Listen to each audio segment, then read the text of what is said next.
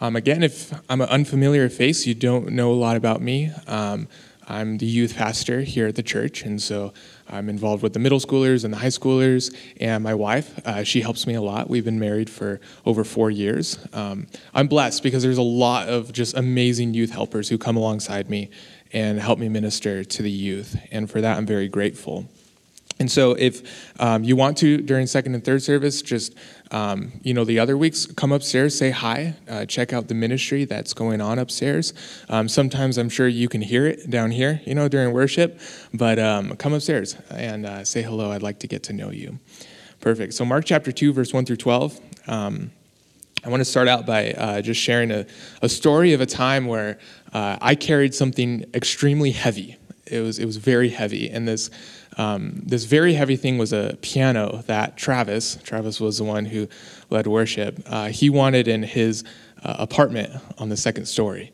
And so it was a while ago, it was like 4 years ago, and he texted me and a couple other people at the church, and he wanted this piano moved.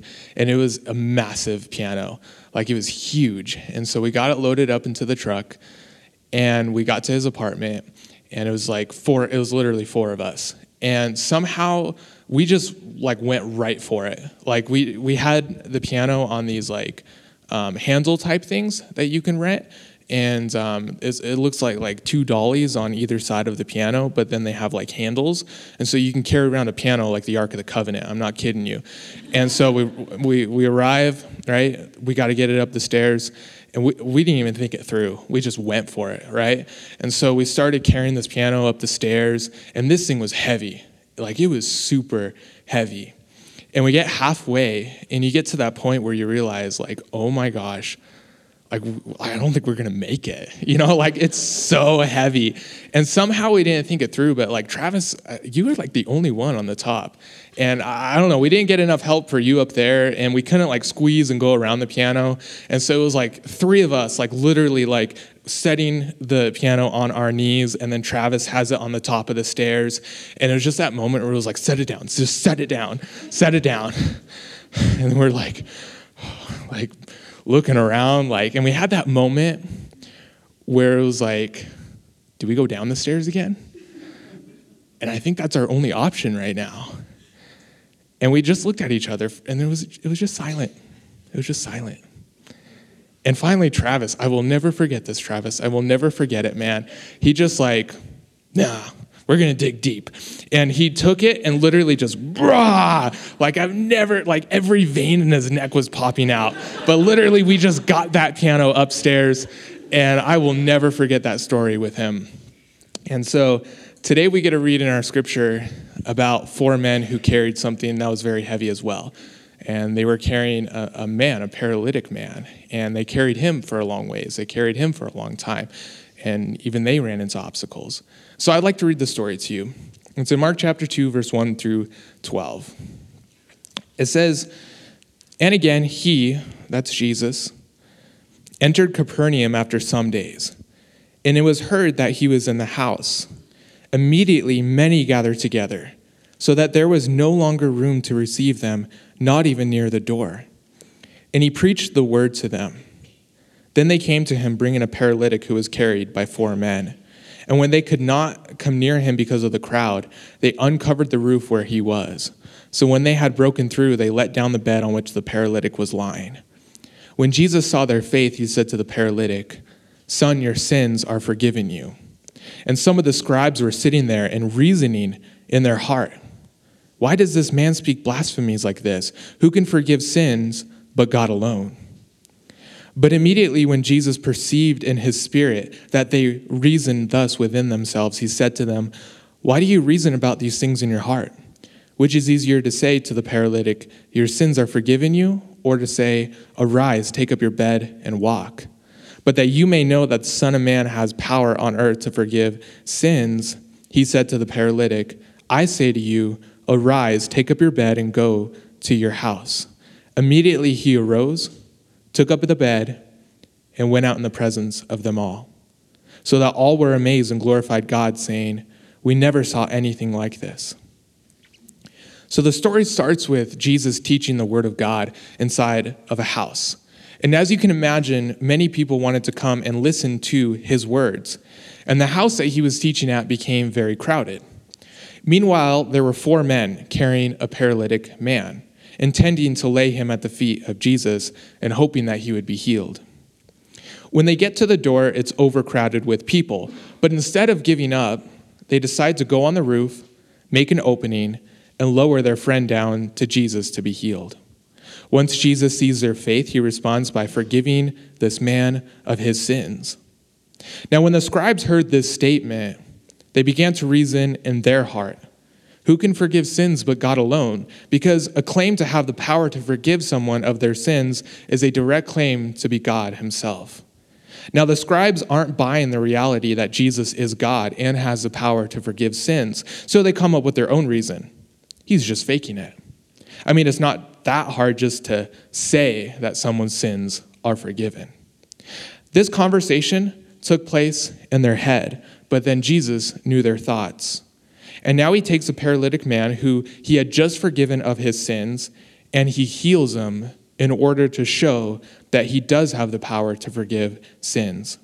Jesus healed this man, telling him to pick up his bed and walk. And Jesus did this to show the scribes, as well as everyone in the room, as well as everyone who reads this scripture, that Jesus does have power to forgive sins. I want to go through these scriptures again, and I want to point out some more stuff. So let's read the first 2 verses again. It says, in verse 1, "And again he entered Capernaum after some days, and it was heard that he was in the house. Immediately many gathered together so that there was no longer room to receive them, not even near the door. And he preached the word to them." So Jesus has come to the house, and the house is believed, but not for certain, to be the house of Peter. Now, Peter is one who actually came alongside Mark in writing this gospel. And some scholars even call this gospel, they nickname it the gospel according to Peter. Now, this is Peter's house, and Mark uses the word immediately. It's his favorite word to use in the book of Mark. And he uses it to describe the way that people literally rushed into the house where Jesus was at. Now, I tease my family all the time because my dad and my mom, they say, man, people are just pouring in. That's what they say. Or if they're trying to turn left and there's a lot of cars, they're like, man, what is this, a parade, right? That's what they say. And I catch myself saying it all the time. Man, people are just pouring in. People were just pouring into this house. And this house became crowded very fast. And there wasn't even room near the door. Not just at the door, but near the door. Now, let's go ahead and read verse 3 through 4. It says, "Then they came to him, bringing a paralytic who was carried by 4 men. And when they could not come near him because of the crowd, they uncovered the roof where he was. So when they had broken through, they let down the bed on which the paralytic was lying." So you have this house, Peter's house. People are just pouring in. And then now the scene shifts to outside of the house. And this is where the subtitles come on and go, "Meanwhile, outside of the house." And that shows these 5 men, the 5 guys, right? And they're carrying, 4 of them, they're carrying a paralytic. Now the paralytic, he couldn't walk. He couldn't stand. He's just called the paralytic. His name isn't even mentioned. Now this paralyzed man, he's paralyzed, but he has 4 really, really amazing and good friends. And we have like 650 Facebook friends, like we do. But this paralyzed man, he had 4 just really good, solid friends. And let me tell you why these friends were the greatest friends a man could have. Because these 4 men, they took the time, the energy, the willpower to bring their paralyzed friend to the house where Jesus was at. And they had to have been tough. They had to have been so persistent. I mean, they knew that they needed to bring their friend to the feet of Jesus, and they weren't going to stop at anything, and they were tough. I mean, I don't think these were the type of guys to, like these, they drank their coffee black. Like, they didn't roll up with a pumpkin spice latte, right? These guys were tough. And you got to think about it, because Jesus shows up to this house in a short notice. It really is. And people flood the house really quickly. And so short notice means that maybe you had stuff planned for the day. You had responsibilities. You had chores. You had work. You had somewhere to be. And for one of them or all four of them, we don't know exactly how this worked, to wake up and say, you know what, I'm going to drop everything that I'm doing today, and I'm going to take my paralyzed friend to the feet of Jesus. That's a lot. He could have said, I'll just go myself, beat the crowd. He could have said, okay, I'll get my wife, maybe my kids. But no, he said, I'm going to bring my paralyzed friend to the feet of Jesus. And then he would have had to get three other friends together to drop everything they had planned in their day to help him out. I mean, it's a miracle just getting 4 people together. It really is. I mean, think about that. Getting 4 of your friends together at the same Starbucks. It's a miracle. We did it one time with my siblings and my wife, and we did it one time this year. It's hard. It took a Facebook event, took a Google event, it took one of those Batman signals up in the sky, and they didn't have technology. And so one of them would have had to go to the other one's house, say, hey, Jesus is in the house. Let's go bring our paralyzed friend to him. Okay. And then he goes. And then they go to the third guy's house. And then they go to the fourth guy's house. And so they get their 4 people together, right? And already time is passing, and people are just flooding into this house. They don't know if they're even going to be able to make it in. And then they would have had to go up to the paralyzed man, and I believe they would have had to convince him to leave his house, because the thing about being paralyzed back in the day of Jesus is that people associated your physical disability with the fact that you weren't, loved by God. They associated that, mainly the Pharisees and the scribes. And so people kind of had this label that they would put on the people who were paralyzed or the people who were lame or sick or had leprosy, and they put this label on them. And the label was, God didn't love you, and it's obvious. Now, the people who were healthy and fit and physically well, those are obviously the people that the Lord loves more. And so for this paralyzed man, it would have been, kind of shameful to leave his house. And it would have been shameful to be carried around on a bed, nonetheless. Maybe people don't say it, but they're thinking it. And so to make a bed for this man, hey, we're going to take you to the feet of Jesus. We know the house of where he's at, and we're going to lay you at his feet, and just maybe you're going to be healed. These guys were tough, and they were persistent, and they knew what they needed to do. And I'm telling you, they were the 4 best friends a man could have. And they did. They carried this man 4 handles. I don't know if they took turns. I don't know exactly how this looked, but they used everything that they had. They made this bed, and they took this man to the feet of Jesus. And I just want to challenge you, we got 650 Facebook friends. We got a ton of them. But can you just be a 1/4 of what this guy had? A friend who's willing to drop everything in the day? Somebody who's willing to do anything to bring your friend, bring your family member to the feet of Jesus? That might or might not work, where you might or might not get a thank you daily, sacrificing when nobody else really even sees it. I think we can just be a 1/4 of what this guy had, just one of those friends carrying him on this mat to where Jesus is. And so they did. They carried him for a long time, and they carried him for a long ways. And I imagine them carrying it. And, it was all worth it when they got there, right? The fear of there being a crowd was just all in their head, right?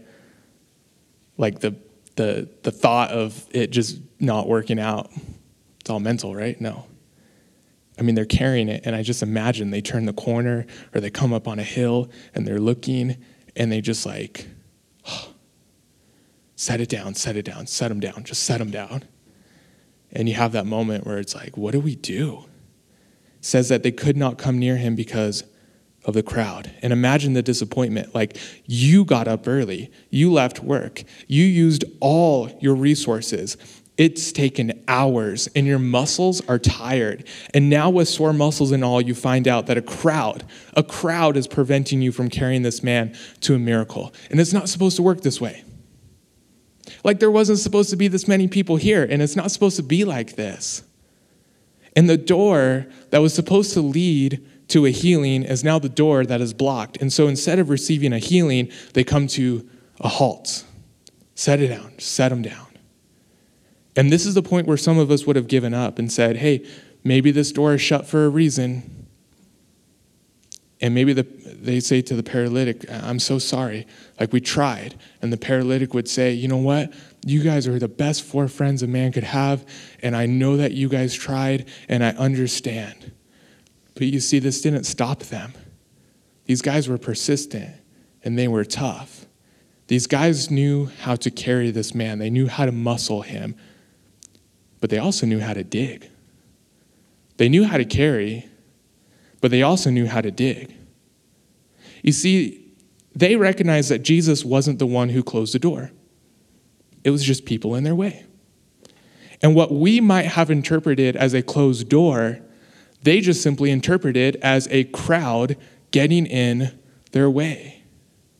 Now, one of them came up with the crazy or creative, however you want to put it, creative idea of let's go on the roof and let's just dig a hole right over Jesus' head and then we can lower our friend down. And I don't know if this would have taken some sort of convincing, but they did. They not only carried, but then they started to dig. And Mark, he says it's so chill. He says, so when they could not come near him because of the crowd, they uncovered the roof. Now, I don't think that was like a common practice back in the day. And the book of Matthew, it's funny, the book of Matthew doesn't even mention the roof. The book of Mark does. And I think that's kind of interesting because, Peter came along Mark and writing this book, and this is believed to be Peter's house. And so while Matthew, he remembers like the stuff that Jesus said, Peter remembers his roof. And he remembers the fact that there's a hole in his roof. And so they get up on the roof and they started to dig. And the houses at this time, they were made out of clay and mud. And so it would have been difficult, but it would have been possible. Would have been difficult, but would have been possible for them to actually climb up on the roof and set aside their friend. Set him aside, put him to the side, and actually get on their knees like this and actually start to dig, just like that. All 4 of them in a circle, on their knees, digging. And you see, I believe that this gives us a picture of prayer. I believe this gives us a picture of prayer.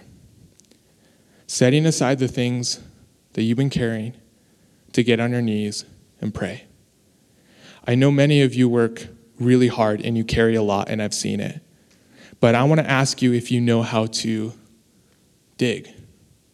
God wants us to carry, but he also wants us to get on our knees and ask him to open a door that would never be open if we simply just wanted to keep on carrying or we simply wanted to muscle our way through.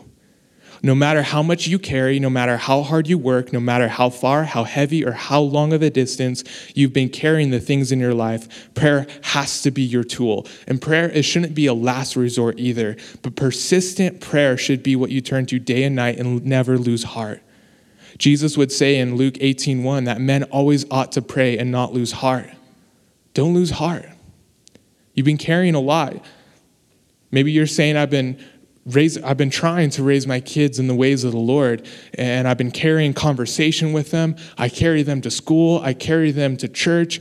I try and carry these godly spiritual conversations with them, but there's this crowd. There's this group of people at their school, and they're trying to show them something different.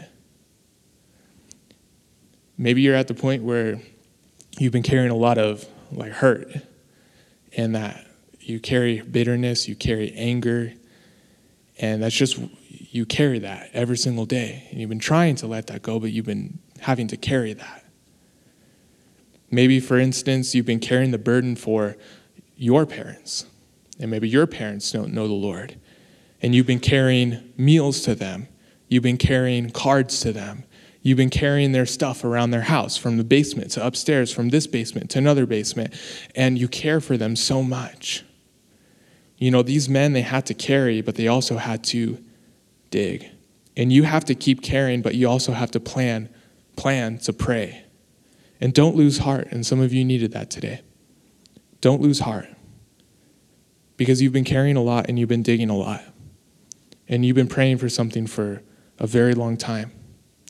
And what really got me about this story is these men are digging, all four of them. And Jesus, he's right below them. And I would think that, Jesus, he knew that they were digging and that he would have just done something to make it a lot easier for them. Like he would have just opened up the ceiling right then and there. Just, hey, I see your intentions. I'm just going to do it for you. But he let them go through that process. And meanwhile, while they're digging, every single chunk of dirt is like falling on his head, like the dust is there. And eventually they would be able to get like a little bit of an opening, and then you'd be able to see like one of their heads looking down, and they'd be sweaty. Like the dirt would actually stick to their sweat, and they'd be like having to catch their breath every once in a while and, say over to their friend, like, hey, we're almost through, we're getting there. And Jesus, he knew it all. He heard every single scrape. He knew every single chunk of dirt that fell. He heard it. He knew it. He loved them. He cared for them. He saw it. And he knows. He knows. And that's why I'm calling you, never give up in your prayers and don't lose heart. Because even though you've been carrying it for a long time, and even though you've been on your knees for a long time, he hears it and he loves you and he cares about you. That men always ought to pray and not lose heart. You got up early. You got your friend and you made this bed and you carried. And God wants me to speak to my kids. God wants me to serve. God wants me to forgive. God wants me to love. And if God has called you to carry out anything good for him, if God has put a ministry in front of you, expect some people to be in your way and expect an obstacle to be there. But go ahead and plan to pray. Plan to pray. And so they did. They kept on digging. They kept on digging. And what ends up happening is they made the opening. And go ahead and read with me verse 5 because it continues. Verse 5. When Jesus saw their faith, he said to the paralytic, "Son, your sins are forgiven you." Now, these men brought the paralytic for a physical healing, but the first thing that happens when they lower their paralyzed friend down to the feet where Jesus is at is Jesus actually looks at him and says, "Son, your sins are forgiven you." He's still laying there paralyzed. He still can't walk. He still can't stand on his own. But Jesus, the first thing that he does is he forgives the man of his sins. Now, you got to imagine maybe a little bit of confusion with the people on the roof. Like, that's not why we brought him. Can you please heal him physically now? We don't know. But in the midst of wanting to receive a miracle to walk, there was a greater miracle that needs to take place. The greatest need anybody could ever receive. You see, we think that the most important miracle that needed to take place was him walking, but Jesus knew that the most important miracle that needed to take place was here, not here, but right here. And I want you to know that if you come here and maybe you think the greatest miracle you need in your life is maybe money or maybe a restoration of a relationship or a job or more time, and those are all things that the Lord can work and he wants to work in your life. But the greatest miracle that you need in your life is to place your faith in Jesus Christ. And for many of us, that has already happened in our hearts. We've already accepted Jesus as our Lord and Savior. And think back to that, because that was the greatest miracle that's ever taken place in your life. Your heart literally going from deadness to life. And I want you to know, if you're here and you've never received that miracle, even though you can't stand on your own, I get it. Even though you can't walk on your own, okay. The first and foremost thing that God wants to do in your life is heal you of your sins and forgive you. And that comes by faith.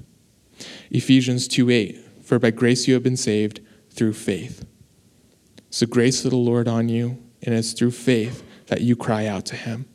And the same Jesus that healed this man of his sins is the same Jesus that's alive. He's living today, and he wants to forgive you of your sins, and it's a gift that he offers you today. Now, when Jesus forgave this man of his of his sins. Maybe there was a little bit of confusion on the part of his friends, but there was also criticism in the room. Whenever God works huge miracles, there's always a little bit of criticism in the room. And so now that it turns its attention to the critics. And so let's go ahead and read about the critics. The critics in verse 6-9, it says, "And some of the scribes were sitting there and reasoning in their hearts, 'Why does this man speak blasphemies like this? Who can forgive sins but God alone?' But immediately, when Jesus perceived in his spirit that they reasoned thus within themselves, he said to them, 'Why do you reason about these things in your heart? Which is easier, to say to the paralytic, your sins are forgiven you, or to say, arise, take up your bed and walk?' And so after having a moment with the man, literally like this nice moment with this paralyzed man, right? He turns his attention to the scribes, those who were criticizing him. And they were deeply offended over the fact that Jesus could forgive this man of his sins. If you claim to forgive people of sins, then you are claiming to be God himself. They said, well, who can forgive sins but God alone? Now they thought it. But Jesus ends up responding. He says, why do you reason about these things in your heart? Meaning, like, why are you struggling with this? Then he said, which is easier to say to the paralytic, your sins are forgiven you, or arise, take up your bed, and walk? It was a challenge. Which is easier to prove? Because I get it. We could just walk around saying your sins are forgiven, and that's a miracle that takes place, and it's invisible. Nothing was glowing about him or anything. It's just invisible. It takes place here, and you can't really prove that. It just, boom, it happened. But a physical healing, on the other hand, like, we know this man, and he was paralyzed. He is the paralytic, right? And Jesus says, okay. He says in verse 10, look at it with me. But that you may know that the Son of Man has power on earth to forgive sins, he said to the paralytic, I say to you, arise, take up your bed, and go to your house. Immediately he arose, took up the bed, and went out in the presence of them all, so that all were amazed and glorified God, saying, we never saw anything like this. So the purpose now of the physical miracle was so that the people in the room, including the scribes, would know that Jesus has the power to forgive sins. And God, he works miracles for those who ask and those who seek and those who have faith. But don't be surprised when God works a miracle to show other people, including the critics, how he has the power to forgive and heal the heart. Everything comes back to the fact that Jesus has the power to forgive people of their sins, even the little miracles that take place in our life. Jesus physically healed this man to show even the haters, the critics in the room, that he has the power to heal them of their sin. This was a healing for the haters. And I used to think that Jesus, he did this miracle against them. Like there was a little bit of criticism in the room and Jesus isn't going to put up with that. And so he's going to do this against them. But it wasn't like this. It was like this. Jesus didn't do this miracle against them. He did this for them. This was a miracle for them, for the paralytic man, for those friends. But he also did this miracle for the critics. You see, there were scribes and there were Pharisees who came to know Jesus. Nicodemus, Paul was one of them. And we shouldn't think for a second that Jesus Christ is only interested in saving those who come down from a roof, but he's also trying to reach the ones who have been in the room criticizing him the entire time. He loves them. He loved and he wanted to save the man on the mat, but he also wants to save even the haters who were in the house. And Jesus, he turns to the man in order to show everybody that he has the power to forgive sins. He says, I say to you, arise, take up your bed, and go to your house. Stand up, pick up, and go. And that's exactly what this man did. He stood up, he picked up, and he went. And the very thing that he was carried on is the very thing he carried out. And the very door that he was unable to go through in the first place is the door that he was able to walk through for the first time. I want to encourage you, if you're here and you don't know this Savior who is Jesus, he's looking, he's waiting, and he's wanting you to come to him today. And I would even argue that there have been people who have been digging, who have been praying for you in their lives. And they want to see you give your heart over to Jesus. I want you to know that his heart is for you. I want you to know that he loves you. But right now, you carry something that you won't be able to carry into eternity, and that is sin. The sin will always be on your shoulders, and you will carry that. We are blessed because this isn't the end of the story in Jesus' life and in Jesus' ministry. He would later carry a cross, and it would be very heavy.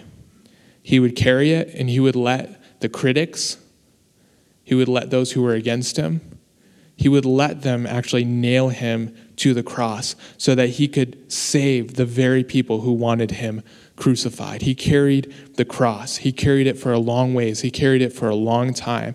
He carried the cross to be crucified because he actually cares for you. And Jesus wants to carry your sin, but you need to ask him in faith for forgiveness, and he will. We carry a lot in our lives. We really do. We carry a lot. And I even think back to there was a time we went snowshoeing with the middle schoolers. The middle schoolers they're funny. They have so much energy, but there's some times where they don't want to walk anymore. They don't. And we always tell them, we say, if you need help carrying your stuff, let one of the helpers know. We always say that. And we help them out with their stuff. And there was one dad in particular, he was a helper, and we were coming back, and the wind was picking up, and so that it was really cold, and the snow was swirling around and stuff, and we were waiting because he was in the back, with the kids, waiting for the last one to come, and he turned the corner. I'm not kidding you. Had 8 pairs of snowshoes that he was carrying and 8 poles and 4 backpacks. And he's just, and the wind is blowing and the snow is swirling and he's just just coming right through, just carrying. And this is literally where we're at in our lives. I understand that. You carry a lot. You carry the weight. You carry a lot of responsibility. You carry a lot of stuff with your family. You carry a really stressful job. You carry a lot in your life. And you know what? If you're here and you've never placed your faith in Jesus, right now you carry the heaviest thing ever that you will never be able to carry, and that is the consequence of sin. That is sin. And Jesus, he carried the cross for you. He went to the cross and he died for you. And he died so he could take the burden of sin that you hold right now to put it on his back. He died, and that sin stays there. It's done. Because he rose again 3 days later, and he offers you the gift that if you place your faith in him, if you place your faith in him today, that he takes that. And I want you to know, if you've had that miracle take place in your heart, Jesus, he's died for you, you've accepted him as your Lord and Savior. But every single day, you carry a lot in your life. You carry a lot of responsibility. You carry a heavy load. I want you to know that whatever you carry in your life, he will always be carrying you. He will always be carrying you. He carries you every single day. And he doesn't drop you. He cares for you, he loves you, and he's for you. And I want you to keep on praying. If you've been discouraged because you just feel as if it's not being heard, you feel like your prayers aren't going through. He knows, he feels, he sees, he loves, he cares. Just don't lose heart. Take heart. Take heart in your prayers and keep on praying. I want to pray. Lord, pray for those who are here, Lord, and maybe they thought that the biggest miracle that they needed in their life was a physical healing. Maybe they thought that the thing that they needed most was financial healing.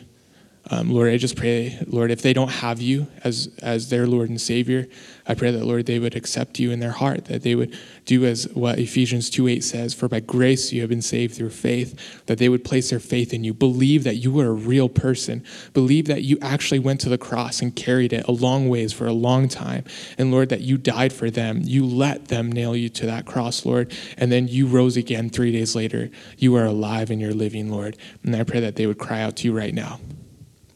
Even while they can't walk, even while they can't talk, even while they can't stand on their own, even while they can hardly seem to do anything right for you, Lord, I pray that right now as they lie flat on their back, that you forgive them of their sin as they cry out to you in faith. Lord, I pray for the ones who have been wanting to see more victory in their life. They've been wanting to see more healing.